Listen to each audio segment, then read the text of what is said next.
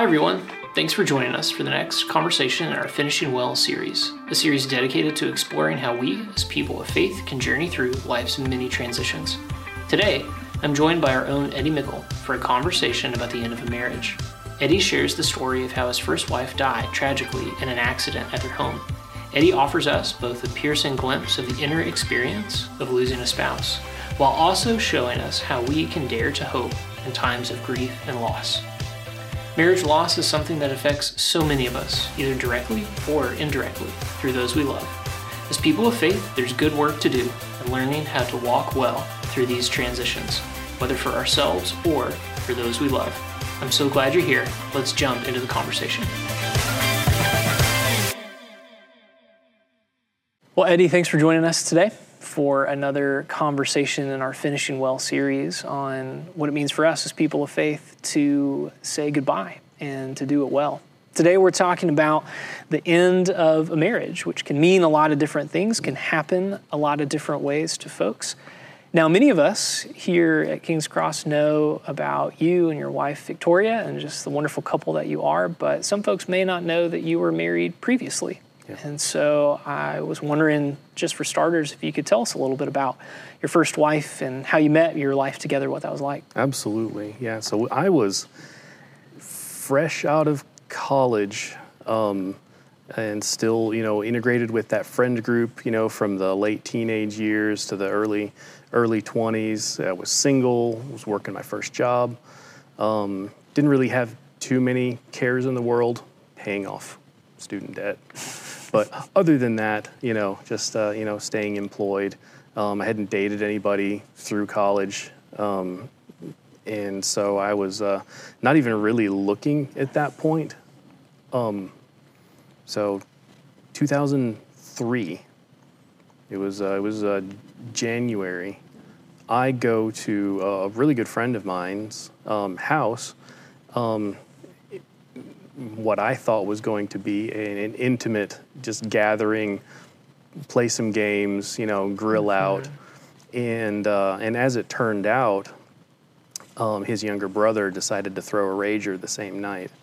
So we cloistered ourselves into one part of the house, and the brother and football team and everybody is all over in the other side of the house, and they're getting rowdy.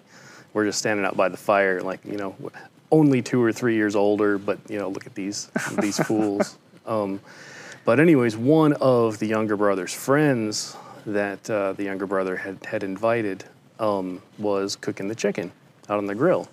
And she caught my eye, so I talked to her. And it struck up a conversation. She was really pretty, natural redhead, had a quick wit, and gave me a hard time immediately, which is a good way to to get in my good graces. And anyways, we spent the rest of my friends were actually kind of pissed. I ignored them for the rest of the night. We ended up playing some game forever, and then she had to go. And it was really kind of funny. The funniest part of the whole thing was that the younger brother's party ended up getting raided by the police. So made it even more memorable, because I had to explain to her parents, years later, exactly the circumstances under which we had met. And thankfully, she left before, that all happened, so she didn't get in trouble. But anyways, I got her number from one of her friends after she had left, because, me not being particularly bold didn't, at the time, because she didn't have a cell phone. It would have been, it was a home, everybody had home phones and all that at the time. And so anyways, I called her and asked her out on a date, and we did. We went and all the things that I could afford, like Taco Bell and going to movies and stuff like that. And we dated from then in 2003 all the way to 2006.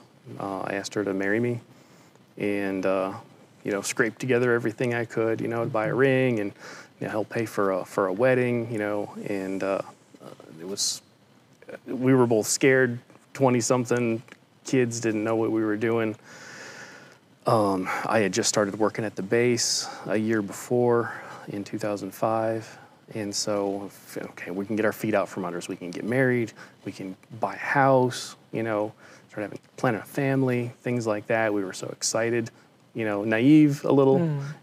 She hadn't lived away from her parents at all before that, but she was very independent. She would go off and do things.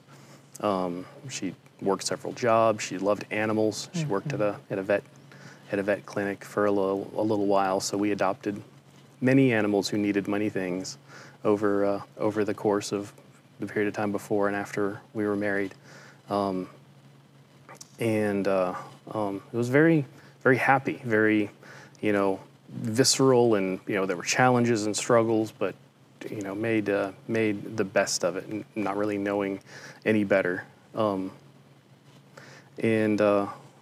2006 November, and then we got married, and then a year and a half later, May of 2008, she's going on a girls' trip, to visit a friend of hers in Knoxville, up late packing.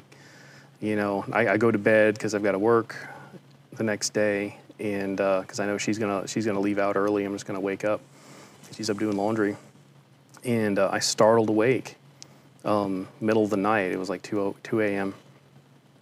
and didn't hear anything in the house. The washer was going. All the lights were on. So I woke up, called out for her. Didn't hear anything.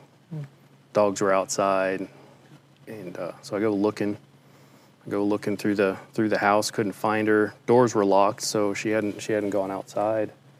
And last place I looked was the basement. This house had a garage basement in it with a really awful, rickety set of stairs going down into it. And as soon as I opened the door, or went through the threshold, I saw her at the bottom of the stairs, just grotesque image, blood around her head and all that. I'm sorry for the graphic, but that immediate, just like all of my, everything just dropped through my feet.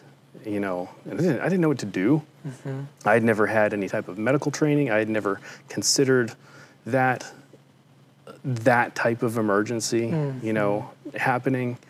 And so, I rushed down there and did, everything I knew, to do, talking to 911 and doing CPR.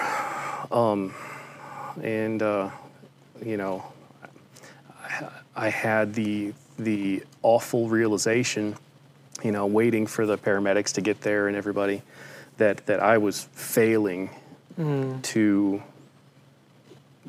have any, that I couldn't do anything. And that was a tough knowledge to keep going, making compressions and with the dispatcher, on speakerphone and with the phone next to me, and I'm freaking out. Sure. That was probably singularly the worst experience of my life. Go to the hospital. It's the middle of the night. They do everything they can, I know, in the ambulance and everything on the way, but they just couldn't they couldn't fix the trauma that had occurred. So, I'm in shock. I have to call her family in the middle of the night, and all I can say is, you need to come to Harton. And I didn't tell them anything else at the time, because I didn't want them to, I don't know. That's not something that you tell over the phone. Sure. And, called my family, and, everybody shows up, and I'm just sitting there in shock, sitting next to a body covered in a sheet. And all in my mind, going over what could have prevented this, what I could have done differently, what is going to happen, because immediately, everything that I thought the future was going to hold, just disintegrating before my eyes, and there was nothing. It was just because there isn't a reality without her. In my mind at that point, I'm 27 years old at that point. I didn't know what to do. I mean, even I don't think that there's any age that you would really know what to do because that was the first big loss that I had ever suffered in my family, close to me, and it was the closest. And so that was very traumatic. So thinking back to those early days, and again, thank you for sharing that part of your story and having to go back there. Before we go forward, I don't know if we mentioned it. What was her name? Misty. Yep. So thinking back to those early days, how, I've lost a parent, but I've never lost a spouse. That's a rare experience, particularly young like that. How would you describe those initial days once the shock begins to wear off, once some of the things you have to do are behind you, and you're just home? Yeah. What was that like? Well, I was in shock for months, probably close to a year. I was in shock because you don't know what to do. Never had planned for that. We hadn't gone through like getting a whole bunch of life insurance or planning for that. We're going to live forever, right? We're 20, and so the realization. So I was fortunate, blessed to have amazing family and friends that just encircled us and helped figure out what to do. Everything from bringing food to helping me pick out a casket, which was surreal, especially thinking back now. But she loved pink. She was a girly girl. Her casket was bright pink because I knew that. Her pistol had bright pink, grips on it. There was pink. Wherever she could get it, right? Absolutely. Yeah. So that was definitely a theme, and so there was a little glimmer of still being able to do something for her in that.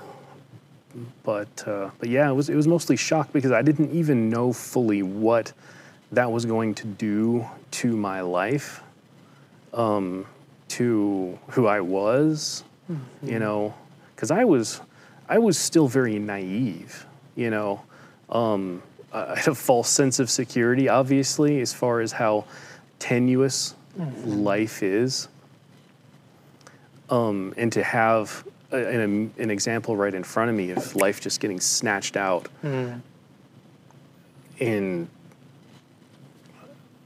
there was a great deal of shock, and so.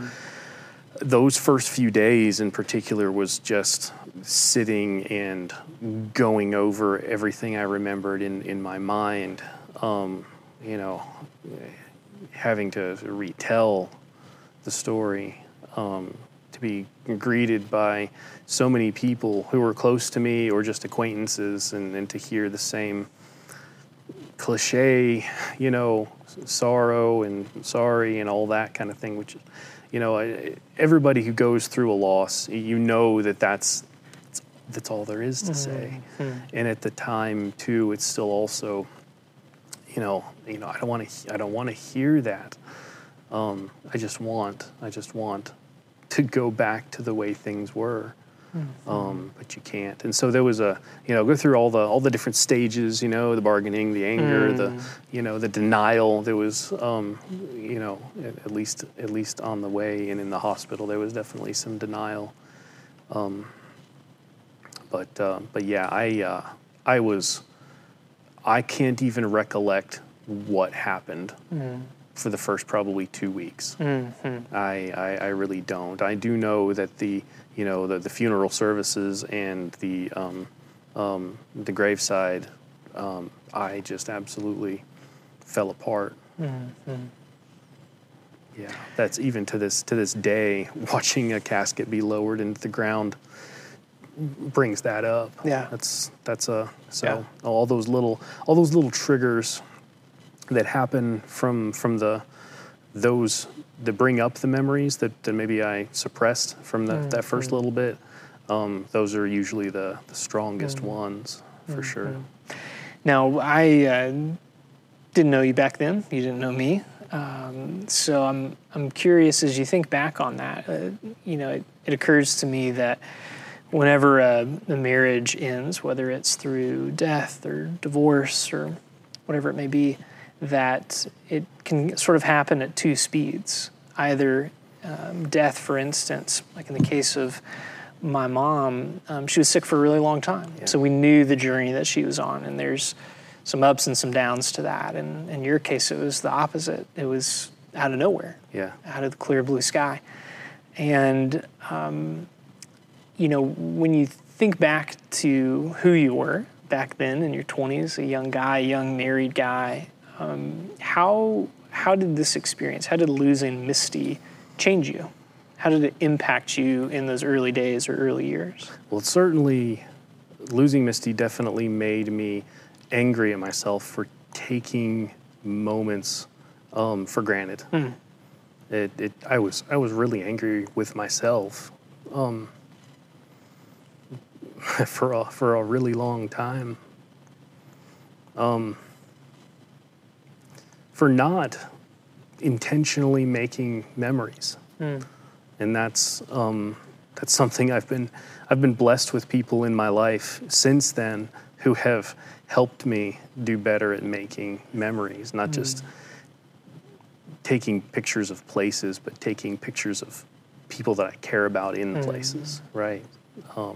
It's one of the things that Victoria is such a blessing to me in my life is the fact that she intentionally makes me the kind of person that puts myself in memories. And that's been great because I needed that. That was something that I didn't know how to do before.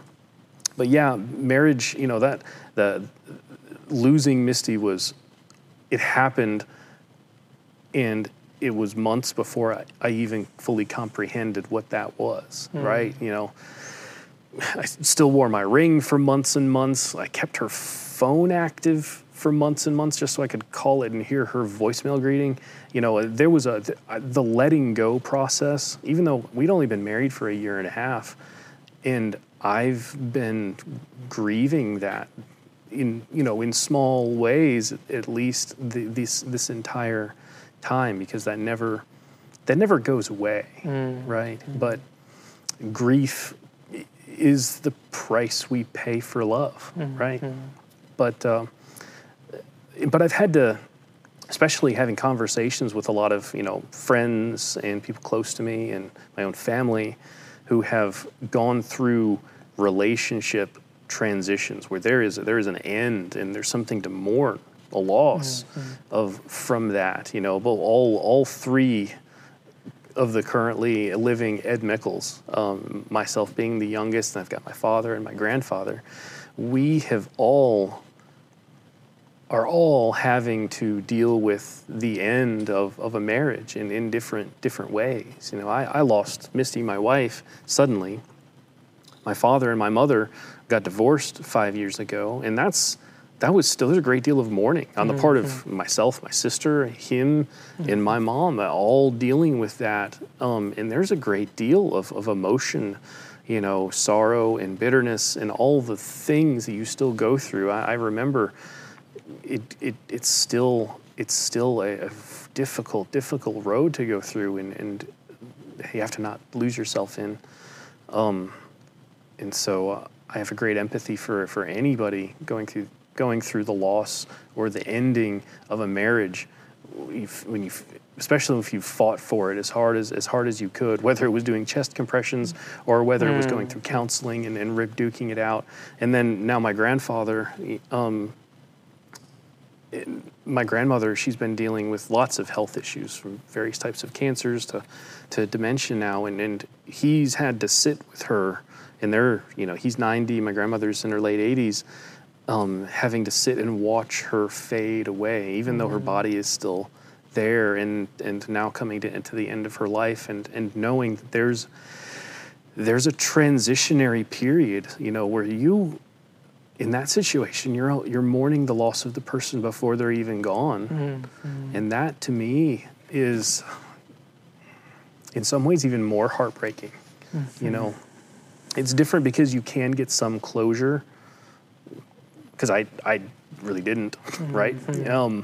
But it's still like you still have no control over that trajectory, and that is a really hard thing. So I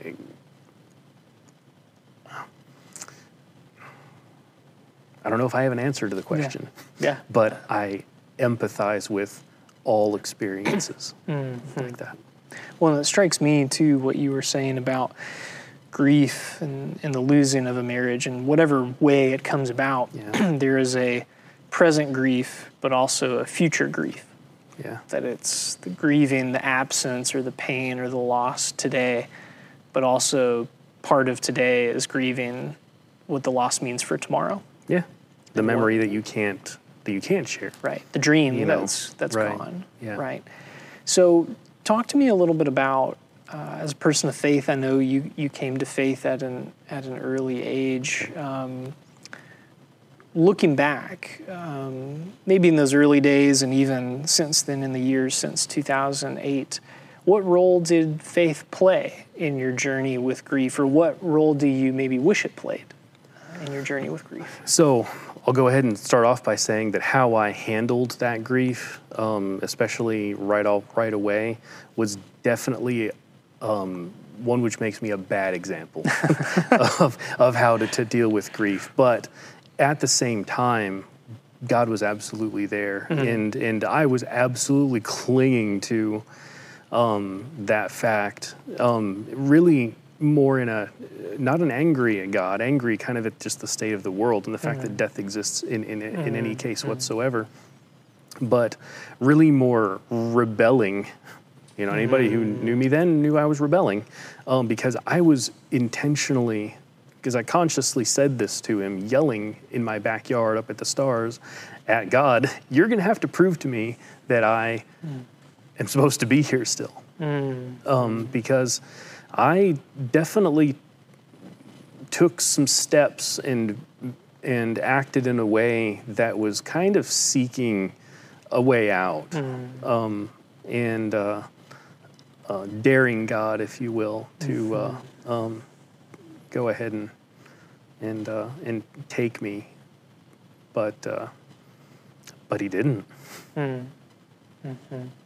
One of the things that occurs to me that oftentimes God shows up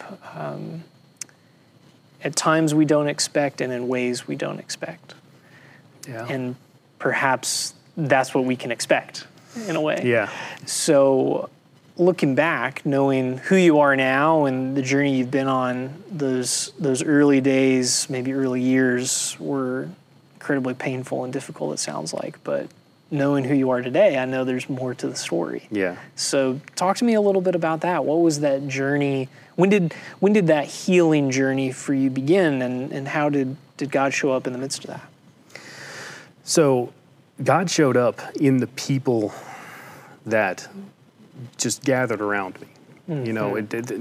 A lot of them weren't people of faith, but God can still work through unsaved people. And a lot of them were. And just the fact that I, a lot of the time, wasn't alone, even though I felt very alone, I was not left alone. I remember one of the most difficult things to relearn how to do was to have fun, right? Because I remember feeling so profoundly guilty for catching myself enjoying something, for the first time. Months later, and you go They drag me out of the house, tell me take a shower, drag me out of the house. We're gonna go see this movie, or we're gonna go play softball, or we're gonna go do whatever. Fantastic group of friends, and they made me enjoy myself, and I had to learn how to not feel guilty for being happy, and that was a big thing, was allowing myself to feel joy again,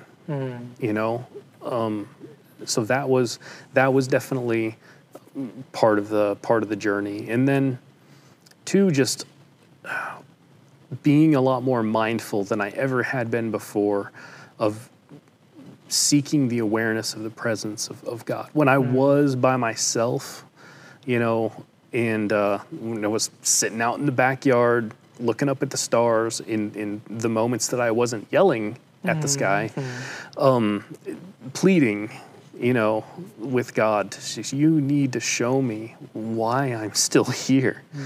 And, or even that you care what I'm going through. Even though I knew it, I was like, I kind of want to see it somehow, right? And I remember one of the coolest things that happened, and I'm not one to really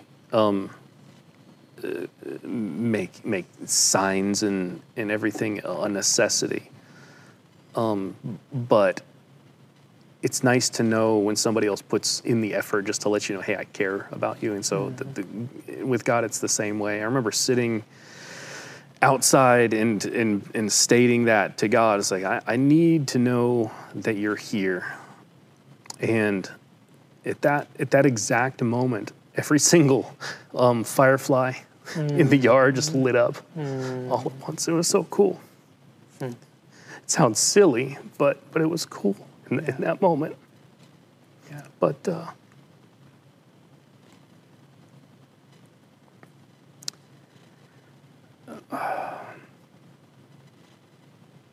and I think the desire to not feel alone was what really drove me, because that was the overriding emotion, was that I was now alone. Right? No matter, because nobody understood. If I came across somebody who I knew had lost a spouse, I would be like Velcro, just to know that there was somebody who halfway understood what that was like. But that did make me very conscious of the fact that everybody's walking around having lost something. May not have been the death of a spouse. Again, divorce, or just watching, your spouse wither away health-wise. So leaning into that, empathy, knowing that you can't fix it for that other person, and knowing that you can't smother them, with, all of these cliches and homilies, or, and you can't tell them that it's going to be okay, time heals everything, because it doesn't. The truth is, we will grieve till we die. And the sweetness of it is that changes. That changes to expressing love differently.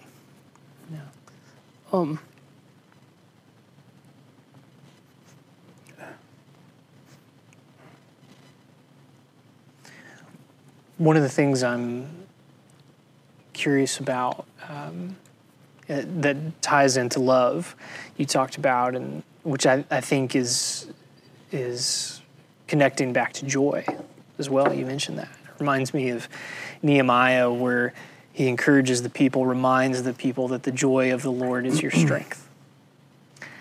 And I'm curious for folks who are perhaps in that place, maybe early on in their own journey of having to say goodbye to a marriage for whatever reason. what advice or what wisdom would you offer them as a person of faith? What did it look like for you to let go of the guilt for feeling joy, let go of the guilt for experiencing love? How do you do that? Talking about it, right? Being vulnerable. It takes the power of the worst thing that's ever happened to you. It keeps you from being that. Because if I allow the worst thing that ever happened to me to be all that I ever was, then I would always be broken. And broken for the wrong reasons, right? Because we live in a fallen world. We live in a dichotomy where for joy to exist, there has to be brokenness because we live in a sinful world. And so when I now recognize brokenness in myself, right? Because I forget the lessons that I've learned in the past all the time. I forget the grace that I was given all the time and live either selfishly or short-sighted. But when that recollection comes back, when that prompting, by the Holy Spirit comes back, it's important to say, God gave me this story.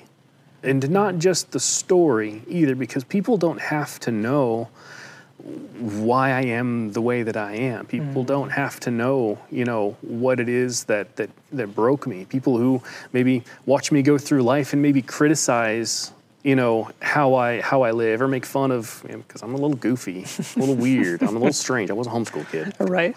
Me too, by the way. Me right. too. Yeah, so, and they don't have to know the cost, the personal cost of becoming that. But it made me resolved to show empathy, because in showing empathy and in being vulnerable enough to just step into another person's life or listen without judgment or tell somebody that you struggle with the same things after a loss or during a loss, and then just being there, it takes the power away of your own grief, not just theirs. And so dealing with that,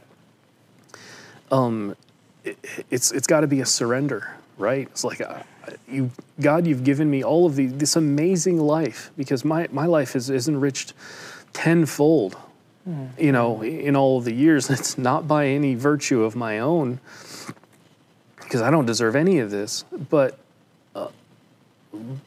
in being grateful for what I have and being grateful for what I've lost, even, because it makes the good things so much brighter. Because they're temporary. You know that it's fleeting, and so you cling to the things that actually are eternal. Wanting to know that I'm gonna spend eternity with all of these people that I'm building a life with. It's not just about what we're gonna go eat for lunch after Sunday services. It's about what we're going to be joyfully singing, for years, the new heaven and new earth, that before Misty died, didn't have anybody to look forward to seeing again. So that hope is important. That's, and I can't imagine how hopeless it would be to not have that, to not have that promise, that hope. And so that's why it's even more important to step into people's lives who are lost, who are struggling with that, who have not only just lost everything they thought what their future was going to be, but any hope beyond that. And I think that, even something you were asking me before, how does my faith see me through? Well, that was, there are a few times that was really the only hope that I could cling to. And in some case to my detriment, because I wanted to get there sooner than I should have wanted to get there. Yeah. But I've come out the other side far more optimistic, far more secure in my own failures and shortcomings and sinful nature, because it makes the grace and the forgiveness so much sweeter. You know? You talking reminds me where Paul and Thessalonians, they're struggling with the fact that people in their community are dying before Jesus comes back. And he reminds them, he says, while we grieve, we do not grieve as those who have no hope. Yeah. And I think that's in some ways a lot of freedom for us, that we need to grieve. Life important. is full of grief, but... And we shouldn't grieve alone. Right. And that's what this is about. Perhaps you're right, that maybe some of the encouragement I hear, right, for those of us maybe today that are listening in on this conversation and aren't walking through the end of a marriage, but maybe are close to someone that is. Yeah. That what I hear you saying, perhaps one of the most helpful things we can do is to be that agent, that ambassador of hope. That there is, in a way, the joy you experience at a good movie or a softball game or a good meal or a good laugh is in some ways a little taste of that hope to come, that joy to come. Absolutely. That's definitely been the theme of most of the discussions I've had with people who, because inevitably you find each other. People who've lost spouses, you find each other. And you have those conversations, and that's really the theme is finding that hope again, allowing yourself to find joy again in life. One of the things you said earlier stood out to me, where you talked about that grief is not a moment in time. It's not something that has a beginning, middle, and end. Perhaps it has a beginning and a middle, but it maybe doesn't have an end, right? It's something that we carry with us. This is, obviously, I appreciate so much your vulnerability. This is still a place of sadness and hurt that just will always probably be there. Yeah. So I'm curious, I'm interested to know, what have you learned as a person of faith in how to carry your grief? What are maybe some pieces of advice or words of wisdom you can offer that for those of us who carry grief, whether it's with a marriage or any number of other things, a loss in general? What have you learned about how to carry it well versus maybe some ways that aren't so well to carry it? So carrying it well means, like I said before, talking about it. Finding a counselor. Right? Because your friends can't carry all of those things because they don't understand, and they will give bad advice. I have given bad advice to people whose experiences I haven't been through, and what we don't want to do is stumble through a process thinking, oh, here's a solution. And definitely what you don't want to do is, I'm a bad example. I was in my 20s. I didn't know what I was even doing. I was in a rebellious phase. If you want a good example of somebody who's gracefully and faithfully, gone through the loss of a spouse, I mean, there's plenty in this church. Stacy Potts, Janet Patterson, and I was a bad example. I immediately started self-medicating and being an adrenaline junkie. I bought a sport bike, and I was pretty convinced that I was not going to survive that first year. And I was okay with that. And, it took a while, sitting in that basement surrounded by shriveled up flower arrangements for months with a bottle of Jack Daniels and a pistol. It took a lot to eventually come back around to the fact that, okay, God, if you've obviously, I'm still here for a reason. Let's start moving forward, And so I put those things down. But my initial response to that loss was incredibly self-destructive, and the way that I lived, I'm sure, was painful for anybody who loved me, cared about. They cared about me to watch and be powerless to stop me.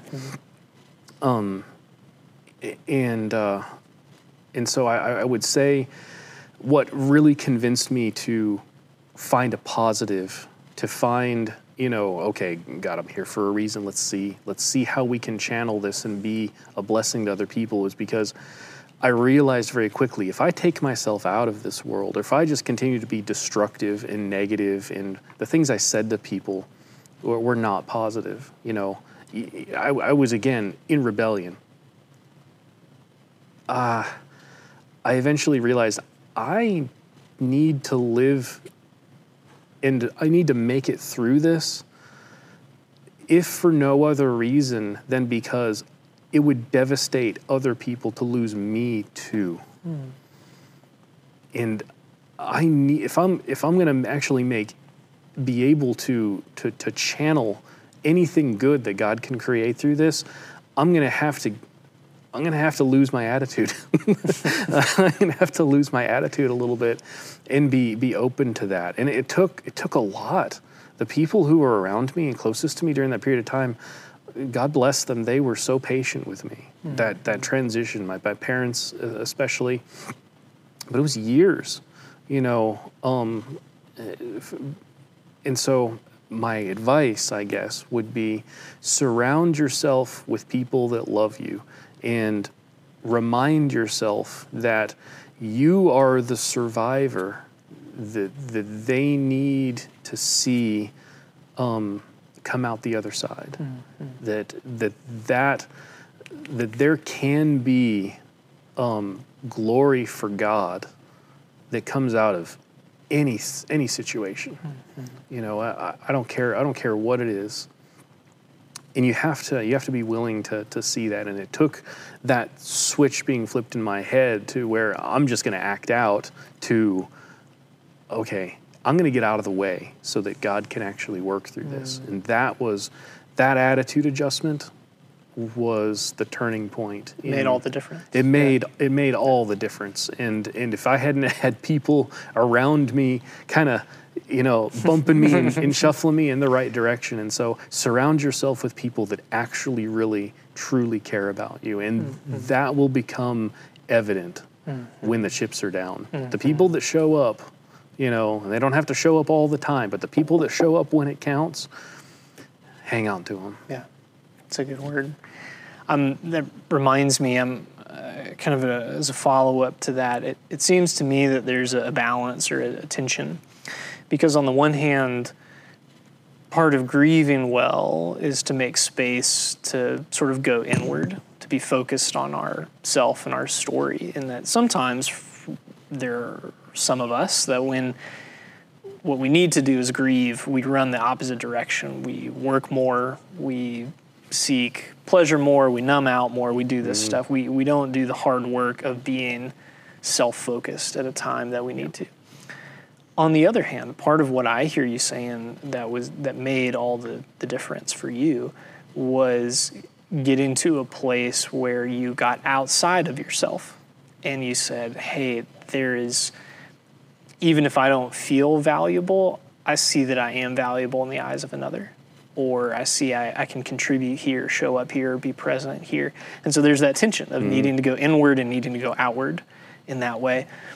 Did you ever, it sounds like you did, but did you feel that tension and did you ever have much luck finding a balance between the two? As you say that, I remember identifying a lot with some parts of Job's story. I will never claim to be as godly a man as Job was, but he definitely sat down in his sackcloth and ashes and was woe is me for a little while, and his friends came and kicked him in the rear, and they made him talk about it. And unbeknownst to Job or his friends, at least until God showed up and told him what was what, there was a lot going on that was bigger than Job, And so I did have a realization, especially months later and years, later, was that it was really irrelevant what was done right, what was done wrong, any regrets. It was really a matter of, do I have faith that God is going to see me through this and out the other side for my own good and for His glory, or do I not? It's because it's a yes or no question. There's no in between. There's no well, maybe. There is none of that. So I had to absolutely say, well, I absolutely do believe that God has my best interests in mind. He has always been faithful to take care of me before. Why would I doubt Him now? This really sucks. But I know that there is a good outcome, even if it's after life. And so I absolutely rejected the lies of Satan to say, well, this is absolutely hopeless. Your God doesn't care about you. All that stuff. And so I identified quite a bit with the story of Job, in that it was really truly a fight between, God and Satan over, okay, this dude's lost everything. Does he still believe that you are good? And at the end of the day, I know that God is good. And that mindset, again, started a trajectory that had lots of bumps along the way, some ups and downs, and there's been plenty of other things that have happened in my life since then that have definitely been highs and some lows and really rocky. But that set the tone because there's been nothing happened since then that was anywhere as bad as that. It set the tone for being able to look past it and say, do I believe that God loves me and has my best interests in mind, even whether I can see it or not, because what I want is not necessarily my best interest. And is he good, and is He holy, and is His glory going to be known through this? And then the next question is, am I going to be a willing participant in that or not? And since then, the answer is always yes. There've been a few times I've been kicking and screaming and not wanting to because it's hard, but God has shown me, as He's led me through every circumstance that has been extremely difficult since then, that where my heart is inclined makes the biggest difference. Well, as you say that, it strikes me that one of the things that loss brings to us is a loss of control. Yeah. And in many ways, a loss of independence, which is kind of a weird way, but part of what I hear even in your story of losing Misty, it brought you to this place where you had to be surrounded and held up in that way. And in losing that independence, it created an opportunity, though, for you to move towards God in dependence. Yeah. And out of self-sufficiency into that dependency in a way. And so it strikes me that in those moments, we have a choice to make of where do we turn, to whom do we turn. But if we turn to God, then it opens up this whole new world to us. So I'm a big believer when it comes to whether it's encountering God in Scripture or in life or through the stories of other people, that God is always interested in teaching us, telling us something about who God is and or who we are. And so I'm curious, as you look back on this journey that's still ongoing for you, what stands out to you? What's maybe one thing you've learned about who God is through this journey, and maybe one thing you've learned about who you are, who God made you to be through this journey? I definitely learned that I have a lot more to learn. That's definitely for sure. The thing that I think I've learned about myself the most is that I tend to, you brought up control and you brought up independence. Those are two things that, boy, I like having control and I like being independent. And so I've had to learn how to not immediately withdraw. And I still do that. Whenever I get thoughtful, I go off by myself, and there's nothing wrong with that. But I've had to learn how to communicate better that's how I'm dealing with things. I know I'd probably drive Victoria crazy, with all the things that are going on up here, and very little of that actually makes it out. So learning about myself through this process is making sure that the people around me not only know what's going on with me, but also know exactly how much I care about them. Because that is one of the most important things that I've learned that I need to get better at through this process, is telling people that I love them, telling people when I'm thinking about them, and actually making plans. I am terrible at all of those things, so I'm not saying that as if I've figured it out by any means, but I'm aware of it. And I think it bears, saying. The thing that I learned about God is that He can turn a control freak that has no idea how to control anything and an independent person who ultimately, when the chips are down, falls apart. In an emotional, way, that He can still use me to, because there have been so many occasions, especially when I've been thrust into, leadership positions, either here or at work or helping youth or any of those things. I felt woefully inadequate. It was like so far I feel like I'm a bad example for how to be anybody, and yet the words that need to be said still come through when I allow the Holy Spirit to just be like, I can't control this, and I'm not going to be independent. I'm going to be dependent on you, and I am going to give up my control. So what I learned about God is that He is faithful to be sacrificed to, and the greatest sacrifice we can make is our will. Because I can do things or I can not do things depending on what I think God may be wanting, and that's fine. That may be difficult, but it's not the ultimate sacrifice. The ultimate sacrifice is giving up on what I think should happen or what I think the way of things needs to be, and that is the hardest thing. That's the thing that most people keep to themselves, right? Is their ultimate will of what they want. But giving that up, that is something that I've learned God is worthy of.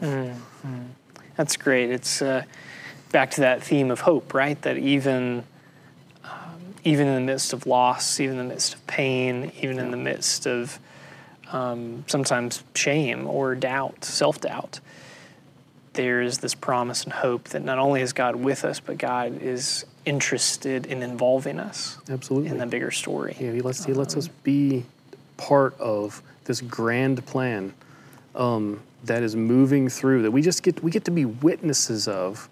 In our generation, we get to be witnesses of God's glory because He doesn't need us.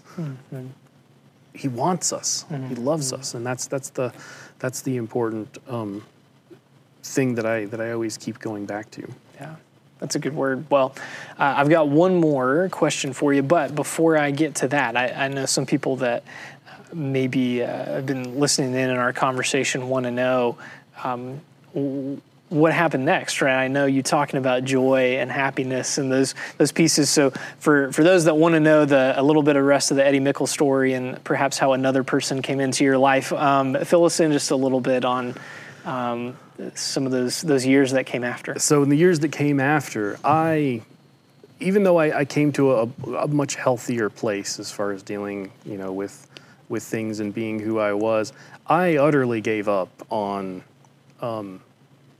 That's my one love. That was kind of it. I'm just going to kind of go through my life seeking happiness where I can, but not really make any deep connections because I don't want to get hurt again.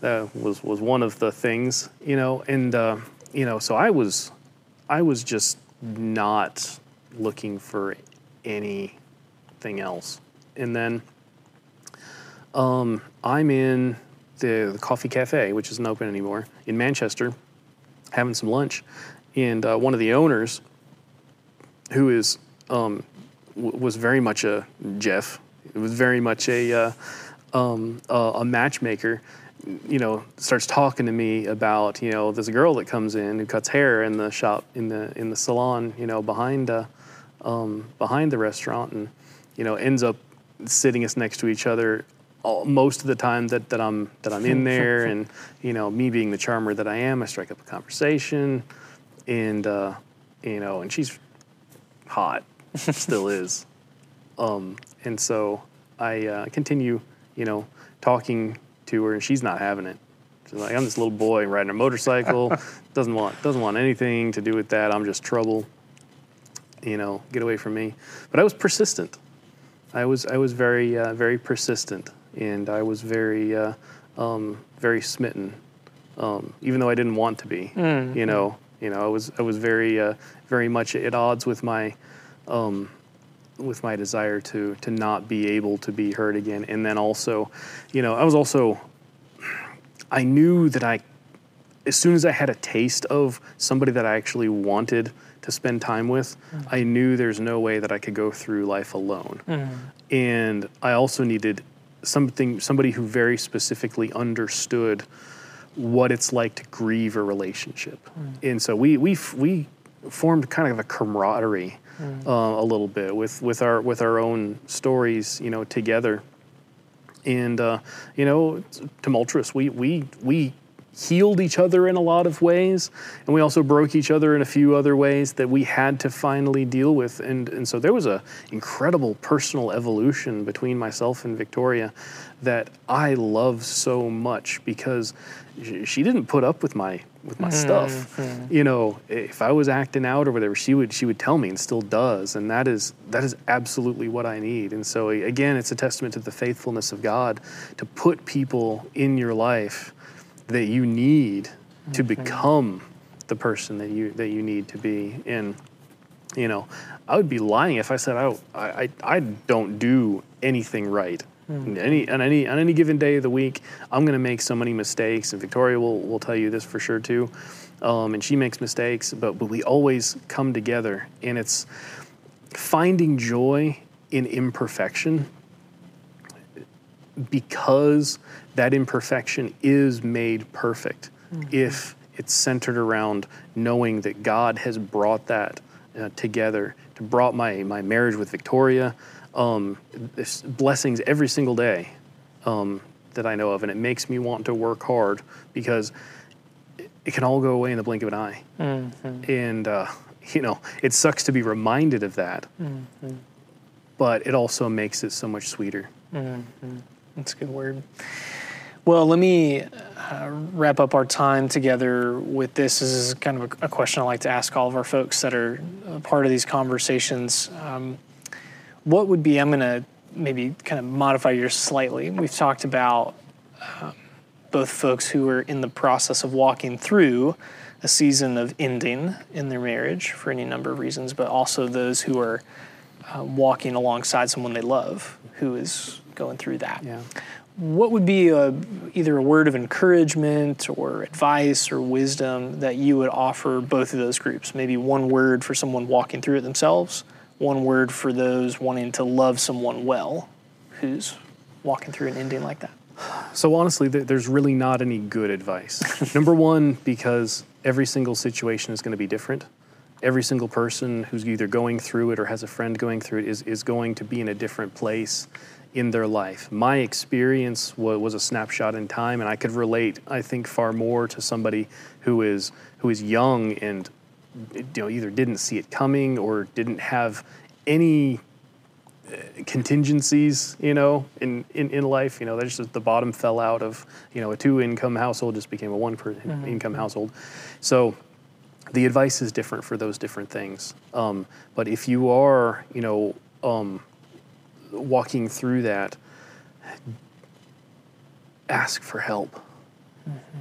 Don't do what I did and hold it all in. Don't feel like you can't be vulnerable. Ask for help. Because the people around you want to do for you, but they don't know how. They don't know how. It is impossible to know what somebody else needs when they have lost half of their life. And so asking for help is not only okay, it should be mandatory. It absolutely should be. So Be aware of what you need in a moment, and surround yourself with people who you feel comfortable asking for that. That is the best way to survive and grow through any of that is to ask for help.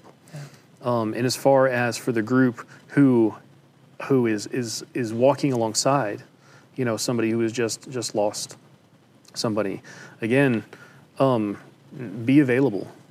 You can't fix all of the problems, and there is both alone time needed. Restrain yourself from giving a whole lot of advice, because unless you know exactly what the answer is,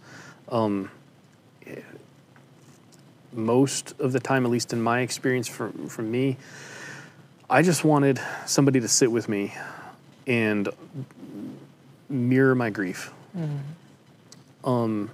Because that created a space that was safe enough for me to ask for what I needed. Because if somebody was just doing, I would just let that happen. But yeah, that's the biggest advice. Somebody that's young that has gone through a loss, they're going to need a lot of things that they're not even going to realize they need to ask for. How to get rid of vehicles, and how to set things up to financially. I didn't even know how to take somebody off of my bank accounts and stuff. After like a year later, I went to the bank and was like, I need to take Misty off of my banking and my savings and checking accounts, and that was such a horrible experience. Help them do that, or find somebody that can help them do that, But yeah, be available. That's going to be the biggest advice.